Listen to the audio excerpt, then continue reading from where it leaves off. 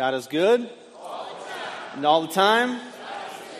Good morning. My name is Nathan Parikh. I'm blessed to serve as the discipleship pastor here at Hallmark. Pastor John and his wife Joy are on our well-deserved vacations. We'll be praying for them as they travel.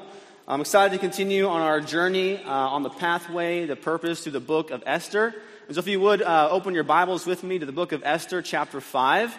We'll be starting in chapter 5 this morning. If you're new, thanks so much for making us a part of your weekend. There's a QR code that you can scan. If you would, just fill that out and let us know that this is your first time here. We'd be happy to send you some information about the church. You can take part in what God is doing here. You also get a free gift card to Chick-fil-A to Boost. So hopefully you guys will take advantage of that.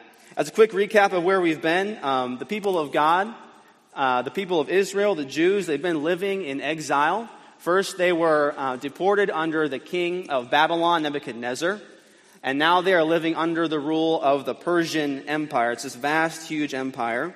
And it just so happens that by chance, that out of this massive empire that spans nations and cultures and countries, that one woman is chosen to be queen. And this woman just so happens to be a daughter of Israel, Esther. And then, of course, like any good story, you have to have the bad guy, the villain. And we're introduced to him pretty quickly. His name is Haman. And it turns out that he and the Jews have this ancient feud because of the failure of King Saul way back when. And he has an intense desire to see the people of Israel destroyed. And when you look through Scripture, when you look through history, you see that pattern repeated over and over and over again. Whether it is Haman, whether it is Hitler, whether it is Hamas today, we see that there has always been a spiritual war against the people of God. Because it's not just the people that are doing it. It is Satan and the evil forces of this world that want to see God's people, God's nation destroyed. And so this morning, I think we're all probably aware of what's been going on in Israel over the last 24 hours or so. And I figured we're here talking about Esther and how the Jews are on the brink of annihilation. And then we turn on the news and we see that God's people are yet again under attack. I thought it would be appropriate, and Pastor John thought it would be appropriate as well, if we took some time here this morning and just pause in our service and pray over that situation. So if you would, pray with me. Father God, thank you so much for the opportunity we have to come before you in prayer. Father, this morning we come to you with heavy hearts when we look at the images and we hear the stories of what is happening in your land. We see that there is evil in this world and they are attacking your people, Father. But Lord, I know that Satan wants both sides to suffer. He wants both sides to end up in anger and confusion and most importantly, separated from you. Father, I pray for your protection over the people of Israel. I pray for your protection over the innocent people that are caught on both sides.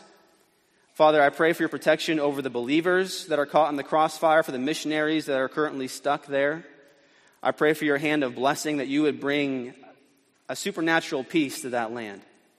Father, most importantly, Lord, I pray that in the midst of this terror, in the midst of this just wickedness, Father, that you would draw people to yourself, that the name of Jesus would be made great, that just like you have always done, that you would turn this darkness, this mourning into rejoicing. You would turn this death into life, Father. That is something only you can do. But Father, here I'm praying with my fellow brothers and sisters for the peace of Israel, for the peace of Jerusalem, and that you would bring this conflict to an end. We pray and ask all these things in the name of Jesus our King. Amen. So as we jump back into Esther, she was in a place of security and safety as the queen, right? She was elevated from being a nobody to living in the palace, a pretty sweet gig. But then this plot by Haman comes to light. And Esther's first response, like Pastor John shared with us last week, was to say, hey, I'm going to stay out of it. I have a pretty sweet gig here. There's really not much I can do. I'm just the queen, the king doesn't really consult me on this type of stuff. But Mordecai calls her out. He says, hey, he drops that famous line on her. Who knows if you were put into the kingdom for such a time as this? Timing is everything. God is a God of perfect timing. And a phrase that I want you to remember this morning is not by chance, but by direction. Not by chance, but by direction. See, the things that seem to just happen, all the coincidences that we see in the book of Esther, the things that seem to just happen in your life, the things that seem to just happen on the world stage, they are not happening by chance. The world is not just free floating through the universe and things are just happening out of control. I'm so thankful this morning that as we walk through the Word, we will see that God is in complete control. He is the ultimate and perfect director. He is so good that he can take the evil that men do, he can take the evil that Satan wants to accomplish and still use that to accomplish his purposes. Amen? It is not by chance, it is by direction. You know, how often when you're watching a movie, do you hear during the movie, in the script, how often is the director's name mentioned? Never. Right? You're watching Star Wars and Luke is about to take on Darth Vader. He didn't say, George Lucas, help me out. Or when the people in Jurassic Park are running for their life from the T-Rex, they're not saying, Steven Spielberg, what do we do? The director's name is never mentioned in the movie, but we know that every scene, every line, every movement is under his direction and under his control. Right? Nothing gets put in production that he does not approve. And so even though in the book of Esther, God's name is not mentioned one time, the only book in the Bible that has that, we see God's fingerprints all over this book. And so let's have a quick recap here. So Esther, she said, okay, if I perish, I will go to the king. I will make this petition for the sake of my people. She doesn't know if she's going to live or if she's going to die. So that leads us to our first point, is that Esther takes a step of faith. Starting in chapter 4, verse 15. Then Esther told them to reply to Mordecai, go, gather all the Jews to be found in Susa, and hold a fast on my behalf. And do not eat or drink for 3 days, night or day. I and my young women will also fast as you do. Then I will go to the king, though it is against the law, and if I perish, I perish. So before Esther goes and takes this risky step to go and speak to the king uninvited, she prepares herself spiritually. For 3 days, she and her fellow Jews pray and they fast. Again, even though God's name is not directly mentioned in the book of Esther, we see here how he is involved, and they are seeking his help. Esther was going to do the right thing, but that didn't mean that she did not need spiritual preparation. Esther knew what to do. She knew that what she had to do was the right thing to do. There was no ambiguity as far as whether or not it's good to save your people from genocide. But she took the most important step first, which is that of prayer. And for us, for myself, I think that is often the most overlooked step, is it not? We see something that needs to be done, we do it. We think this is right, this is wrong, we take care of it. And we never stop and ask for God's involvement. Esther paused before she did the right thing, and she fasted, and she prayed, and she begged God for help. I think her desperation of the situation led to her spiritual preparation. She's like, I can't do this on my own. There's no way that I have any control over these circumstances. Only God can make something good happen out of this bad. And that is why she came to him in prayer and desperation. But then, of course, her faith leads to action, right? She ends chapter 4 with saying, if I perish, I perish. That means she doesn't know what's going to happen. Esther has not read the rest of the story like you and I have. She does not know what happens in chapters 6 and 7 and 8. She doesn't see that. For all she knows, this might be the last chapter of her life. She might go to the king. He's like, hey, Vashti messed with me. Now you're messing with me. You're gone. She doesn't know what's going to happen. And yet, in spite of that, she steps out in faith and obedience because she had prayed, she had prepared, and she knew that God had called her to do this thing. So imagine, she's hungry. She hasn't eaten in 3 days. She's full of fear. No one's done this before. She steps before the king. And by God's grace, the king just so happens to extend his scepter. She's allowed to come to him. God is in control. Our faith is measured less by what we say and more by what we do. Right? Our faith is measured less by what we say, but you really see faith come to life when we look at our actions. What you do speaks way more volumes than what you say. We can say, oh yeah, I trust God, but when the going gets tough, how do you respond? So yeah, I want to be radically generous. I want to be biblically driven. I want to be personally involved. All these things we talk about as being Hallmark members. But when it's inconvenient, when it's difficult, when it's scary, when it's new, what then do we do and how do we respond? So in chapter 5, let's see what happens. Verse 1, on the third day, Esther puts on her royal robes and stood in the inner court of the king's palace, in front of the king's quarters, while the king was sitting on his royal throne inside the throne room opposite the entrance to the palace. And when the king saw Queen Esther standing in the court, she won favor in his sight. And he held out to Esther the golden scepter that was in his hand. Then Esther approached and touched the tip of the scepter. And the king said to her, "What is it, Queen Esther? What is your request? It shall be given you, even to the half of my kingdom." The king knows that Esther did not just show up, risk her life for no reason. He asked her, hey, what do you want out of this? And then verse 4, Esther says, "If it pleases the king, let the king and Haman come today to a feast that I have prepared for the king." Then the king said, "Bring Haman quickly, so that we may do as Esther has asked." So the king and Haman came to the feast that Esther had prepared. So her life is spared, and she prepares for them a feast. She says, hey, I'll tell you what's going on around dinner. God's pathway to purpose for us is that we put him first, and then we take action. As long as you and I have a small view of God, as long as you and I do not have the desperation that says, I cannot live my life, I do not want to live my life in my own power, strength, or wisdom, we will not seek him first. But when we wake up every day realizing that we are powerless against our own flesh, powerless to defeat the sin that has defeated us for so long, we are powerless to influence anything that's happening in this world on our own, when we wake up with that recognition and that desperation, that should drive us as Christians to our knees in prayer. Sometimes that should drive us to fast. Fasting is a difficult thing for us Baptists to deal with, I know. But sometimes God calls us to withhold ourselves from food for a time because the situation is that serious. Because the situation, we are so desperate for God to be involved, we are so desperate for God to intervene, that we say he is more important to us than the food that we eat on a daily basis.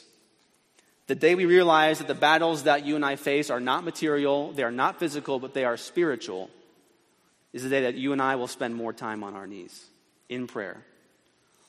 The strongest believers throughout history have always been men and women whose lives are bathed in prayer. They're not hurried along by their schedules. They're not distracted by the events of the world. They know that no matter what, God is in control. God is good, and he has the final say as the director. Because it's not by chance, but by direction. Our world today does not need more Christians who just have the label of Christian and show up to a Sunday service and go home and the rest of the week live their lives without power or fellowship with God. Look around the world. Do you see the darkness? Do you see the spiritual hunger? Do you see the waves of evil that are coming in on every side? What our world needs today is not weak Christians who say, you know what, I'm going to do things in my own power, my own strength, my own wisdom. What the world needs today are Christians who recognize our desperation for God, and we spend time in prayer, empowered, emboldened by the Holy Spirit. That's the only way that you and I will make any impact for the gospel in the world today. Because you look around, the forces of evil are strong. But God is stronger. And God has a plan and a purpose. But the way that God has chosen to work in this world is that he works through people. And he looks for people who are desperate for him. He looks for people that spend time with him, who can hear his voice and know his voice. Because it will take a lot of wisdom for us to navigate the coming years for the sake of the gospel.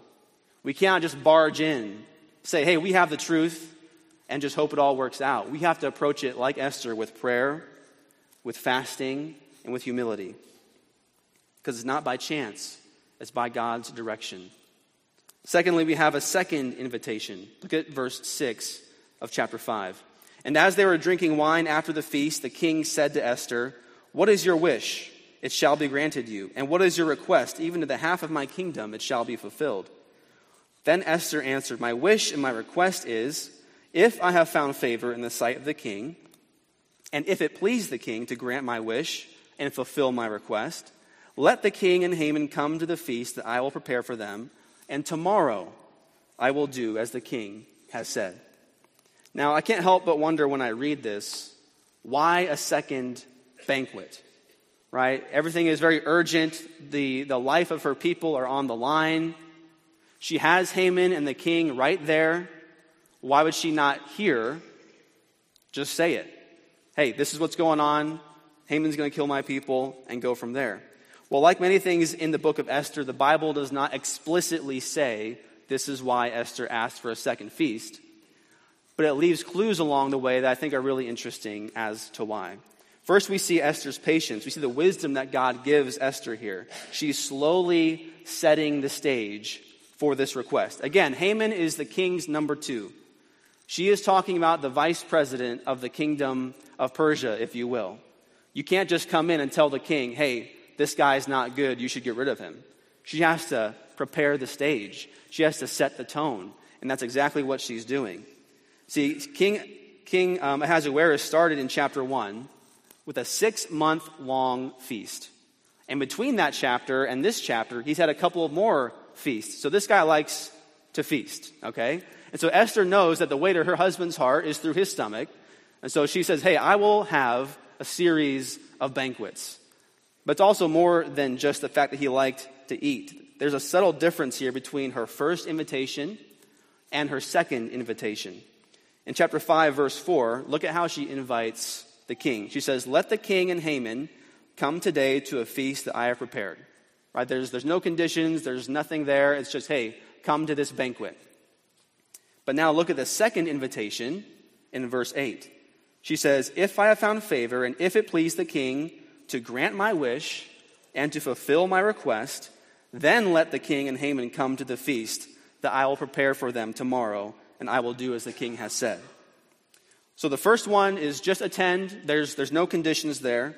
The second invitation, she says, hey, if you will grant my wish, if you pre-agree to do what I ask, then go ahead and bring Haman and show up. So she's getting the king to publicly pre-commit to something he hasn't even heard of yet. But she's doing it publicly, right? So it's kind of a subtle, clever move on the part of Esther. The first one is just, hey, just show up, attend, enjoy the food. The second one is, hey, if you agree to do what I want, then show up. The king says yes. So she already has him a little bit on the hook. But then also here, again, timing is everything. And Esther and the people of Israel, even though they are not in Israel, most of them at this point, they still are people who understand, people who remember, people who celebrate their customs. And the biggest holiday on the Jewish calendar in the Old Testament is Passover. Right? The whole narrative, the whole storyline of the people of Israel, all kind of was formed in that book of Exodus when Moses and the people of Israel flee from Egypt. And so there's some important dates at play here, which I know dates, not super engaging, not super interesting, but just hang with me for just a second. I promise it'll be worth it. If you want to turn back to chapter 3 real quick, at verse 7, when Haman makes the decree to kill the Jews, verse 7, it says, in the first month, which is the month of Nisan. Okay, so now we know what month we're in. Then verse 12, then the king's scribes were summoned on the 13th day of the first month, and an edict to kill all the Jews, according all that Haman commanded, was written. Okay, so in the Jewish calendar, Nisan is the first month, and the 13th of Nisan is what? It's Passover Eve. Okay, so we have Christmas Eve. It's a big celebration. They didn't have Christmas yet, right? Jesus hadn't arrived. For them, Passover was the major holiday. The 13th was Passover Eve. So imagine we're getting ready for Christmas Eve, and and a decree goes out on Christmas Eve that all Christians were to be killed. Pretty big deal, right? The timing is pretty inconvenient. The timing is pretty obvious. God, as the great director, though, he's tying all this together in a very beautiful way. We don't have time to go super deep, but in Exodus chapter 12, we kind of get a timeline for what happens during Passover week. On the 10th day of Passover, of Nisan, is when the Jews would pick the sacrificial lamb. So on the 10th day of the month, they pick the lamb. The 13th day of the month is Passover Eve. The 14th day is Passover itself, is when they slaughter the lamb and they put the blood of the lamb on the doorposts. And then, if you remember the story, back in Exodus, they leave Egypt, and it's on the 17th day that Pharaoh and his army are drowned in the Red Sea. It's on the 17th day that God's victory is made complete over the Pharaoh and army of Egypt. Okay, so coming back to Esther, the time that she has her first banquet is on the 16th of Nisan. And she says, hey, come back tomorrow on the 17th for the final banquet. The timing of her final banquet is tied in to their Jewish Passover celebration. The same day that Pharaoh was defeated is going to be the same day that Haman, their new enemy, will be defeated. Pretty awesome, right? So that kind of explains, why did they fast for 3 days? Why not 2 days? Why not 7 days? Why not a month? Why did they pick 3 days? Because of the timing of when all this was happening. Haman puts out the decree on the 13th. They fast for 3 days. Feast number 1 takes place on the 16th. And the second, the final one, which Carlos will talk about next week, takes place on the 17th. So an already historic day will be made historic again, as now 2 enemies of Israel will be defeated on the exact same day. Pretty awesome. Again, God is doing this not by chance, but by direction.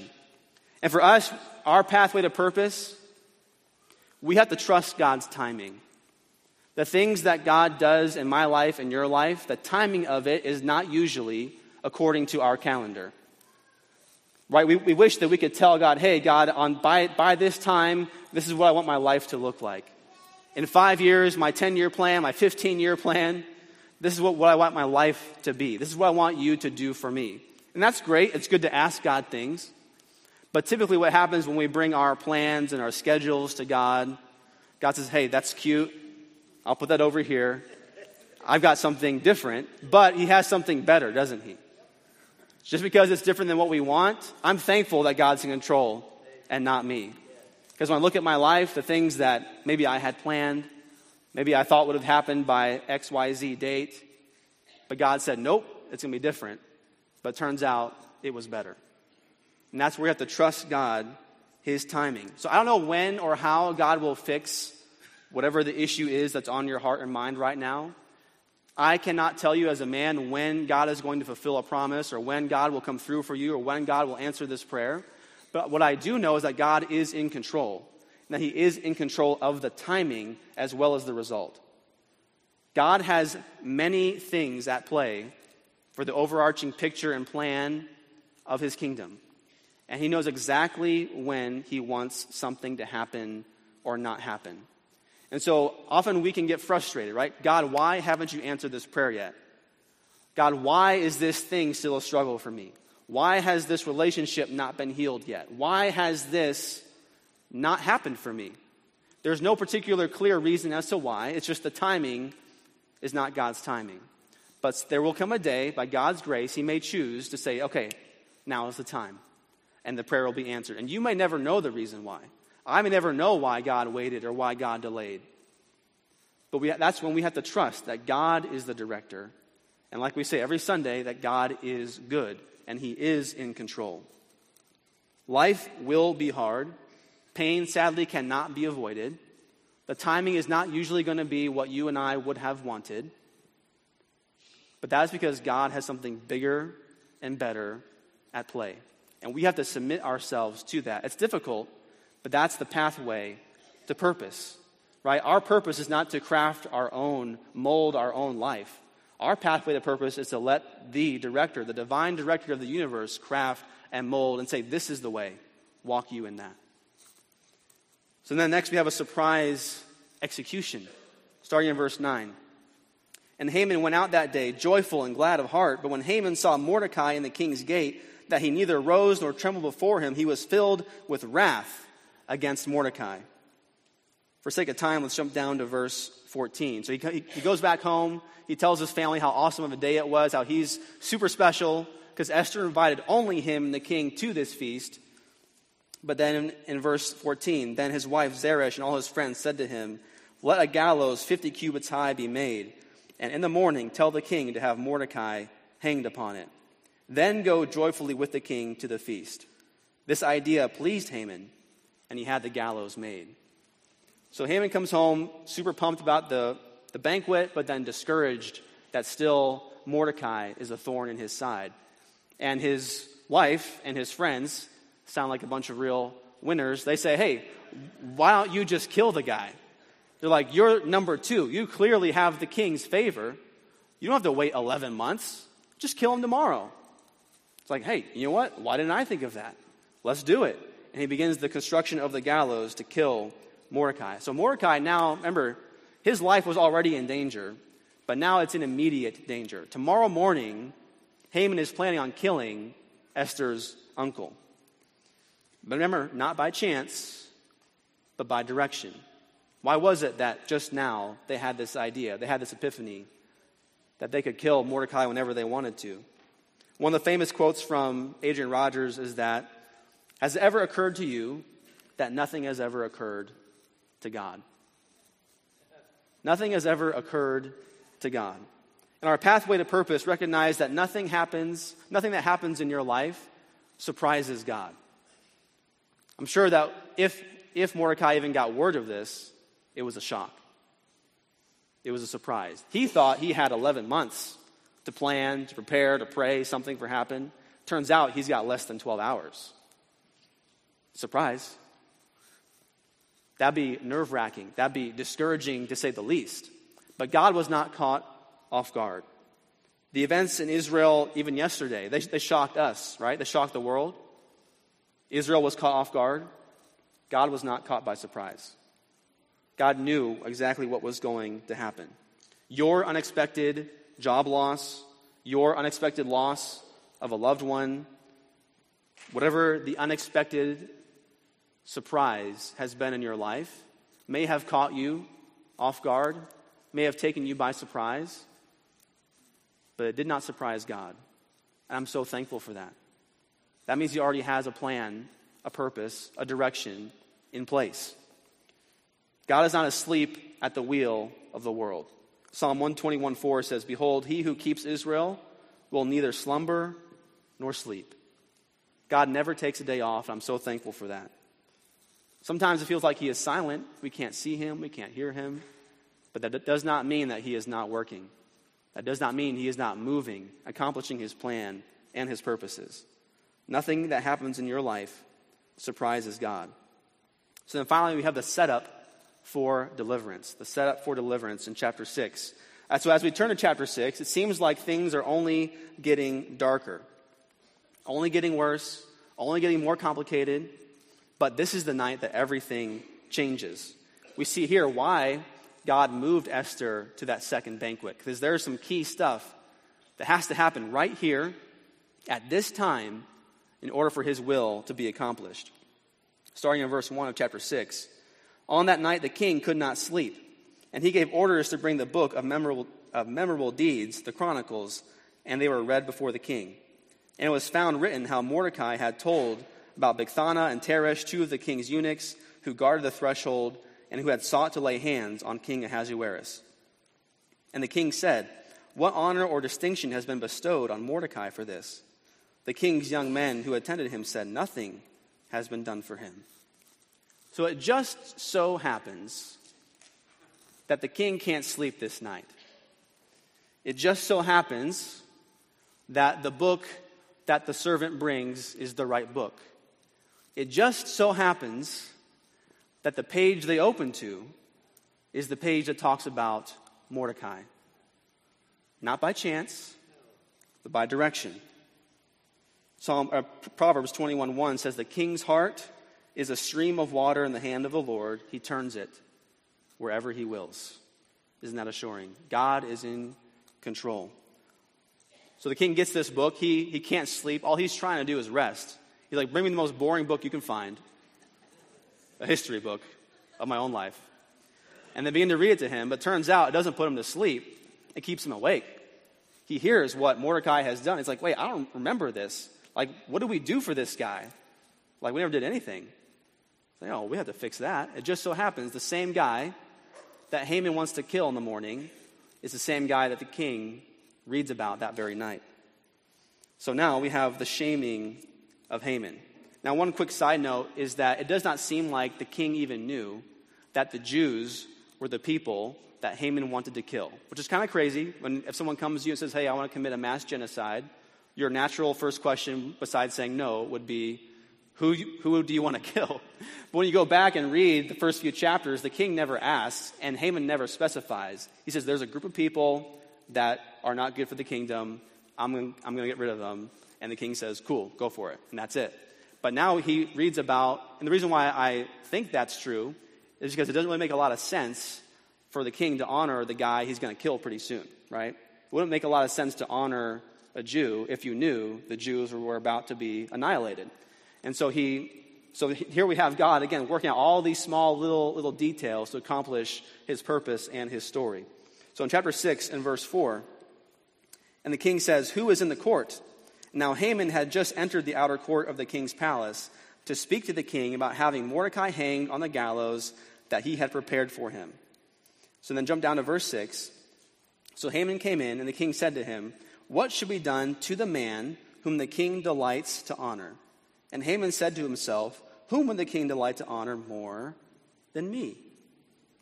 So Haman thinks the king is talking about him, right? He just had an exclusive feast with the king and Esther, right? So you can't fault him too much for that, but he's about to set himself up. So he's like, who else would the king be talking about? And I love even the way God orchestrates the way the king makes the request. If the king had said, hey, what should we do for Mordecai? Haman would have been like, nothing, right? He would have said something different. But because the king says, what should be done to the man? Haman thinks it's me. And he goes on to tell what the king should do, starting in verse 7. For the man whom the king delights to honor, let royal robes be brought, which the king has worn, and the horse that the king has ridden, and on whose head a royal crown is set. And he keeps on going down through verse 9, basically saying, give him all of your stuff, give him your apparel, your authority, your honor, and pick someone of a high rank to walk through the streets of Susa, proclaiming that this is what happens to the man that the king delights to honor. So then verse 10, this is where it turns. Then the king said to Haman, hurry, take the robes and the horse, as you have said, and do so to Mordecai the Jew. Wish you could have seen Haman's face in that moment, right? Was he able to keep it together? Start to sweat a little bit?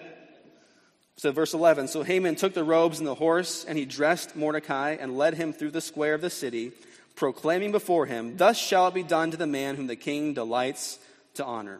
Then Mordecai returned to the king's gate, but Haman hurried to his house, mourning and with his head covered.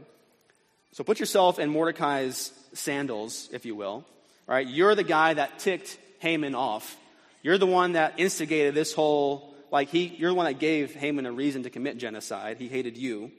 And for the last few days, you haven't been eating. You're sitting there in sackcloth and ashes, praying and fasting. Your niece just risked her life. She's trying to get this audience with the king to tell him his number 2 is evil. And then you get a knock on the door. You peek through. It's Haman's men. It's like, oh, shoot. This is it. This is how it ends. It's finally happening. I guess what happened with Esther didn't work out. And they take him, but they don't take him to execute him. They take him to the king's closet. They give him some awesome clothes. They clean him up. Then they take him to the royal stables, put him on the king's horse. Imagine being Mordecai. What is happening right now? I thought we were all about to get wrecked, and instead, my arch nemesis shows up, and he's telling people how awesome I am. This is crazy, right? Imagine having that immediate answer to prayer, right? You see, God is moving. God is working. I'm sure Mordecai was encouraged after this moment, but also highly confused. How did this even happen? right? Because again, Mordecai saved the king's life at this point years ago. And nothing ever happened. And it just so happens that the night before the king found out. And it just so happens that he wanted to honor him that day. The same day that Haman wanted to kill him. Not by chance, but by direction. So God's pathway to purpose for us is that God is at work even when sin looks unstoppable. Haman looked unstoppable. He was rising through the ranks. He had unlimited power and authority. There was nothing standing in his way from annihilating the Jews. And when you look around our world today, world events with Israel or our country or our community, you see a lot of things that seem unstoppable. Things that I don't know how this is ever going to be defeated. In your own personal life, you have circumstances you don't know how they will be resolved. You have sinful habits you have not been able to achieve a victory over. You have a family background that might feel has locked you in to a pattern, to a life. But remember that God is at work in all situations. There is no chance, there is no luck in the life of a Christian. There's only God's providential direction. His direction. 1 John 4:4, little children, you are from God and have overcome them, for he who is in you is greater than he who is in the world. If you are a follower of Christ, when you look around and sin looks unstoppable, if you have the Holy Spirit indwelling you, you know that greater is he that is in you than all of the evil that you see in the world. God is not surprised. God is not shocked. God is not afraid. God is not confused. God has it completely under his control. The way Tony Evans says it is you can't get all shook up when it looks like the devil has his people in charge. I get shook up when I look around, I see everything.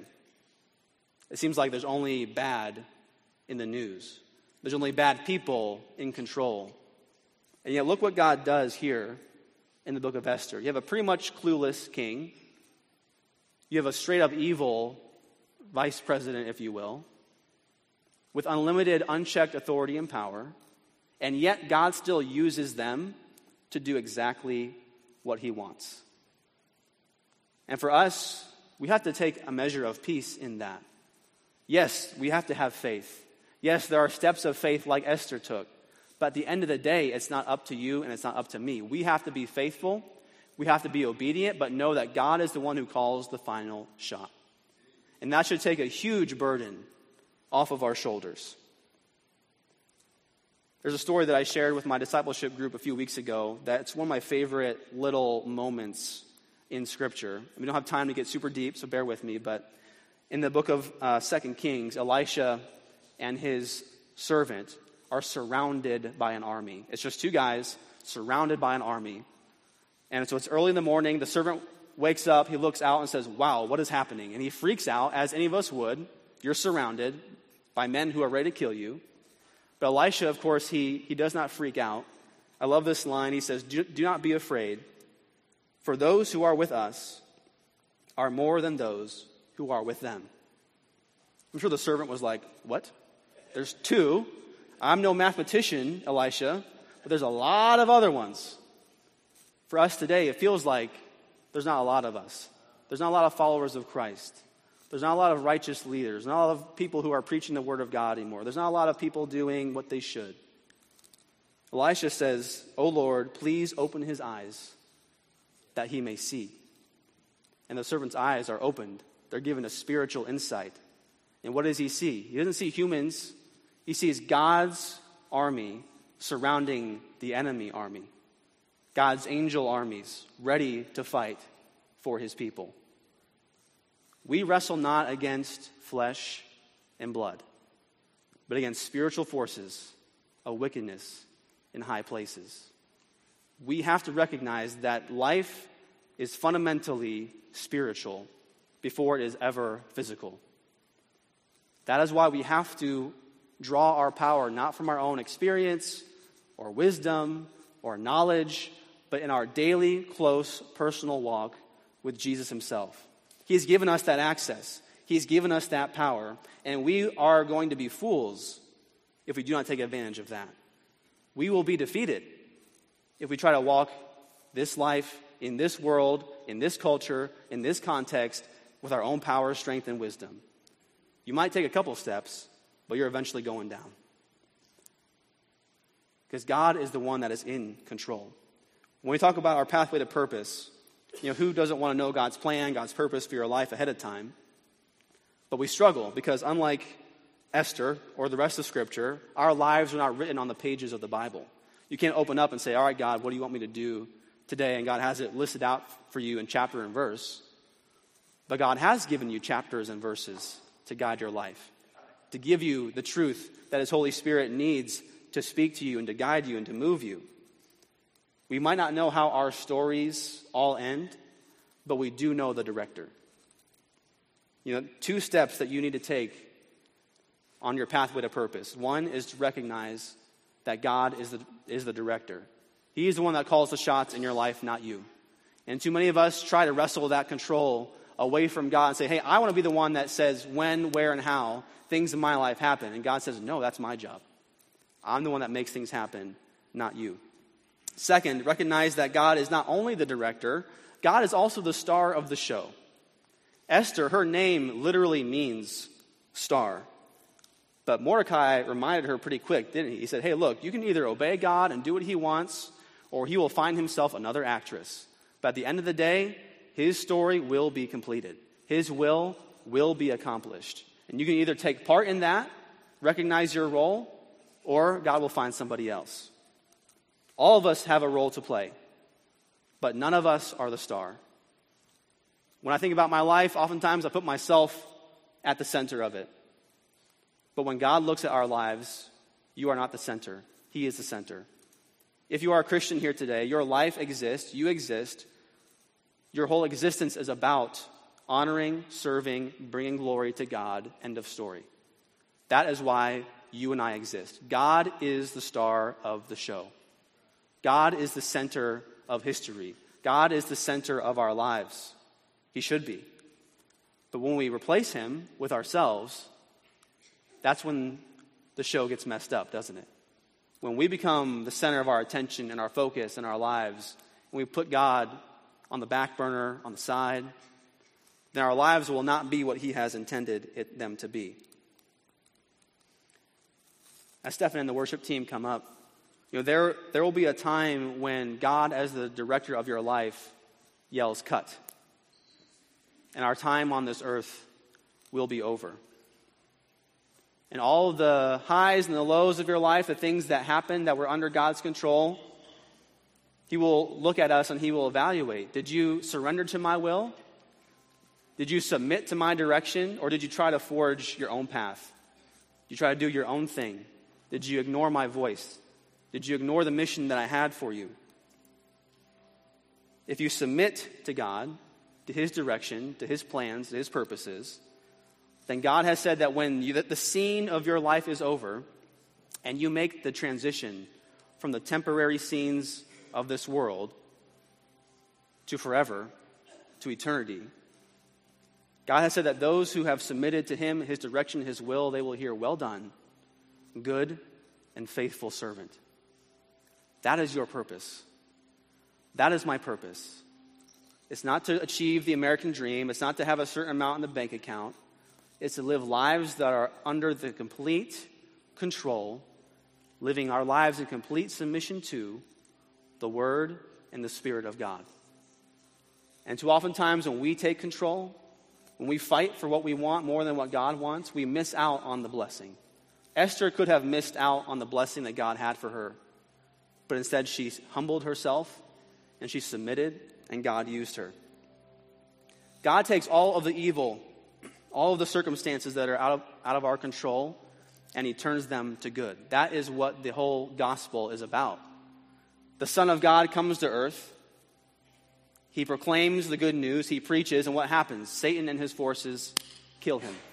It seems like we sang about earlier, that all hope was lost. The Son of God was murdered.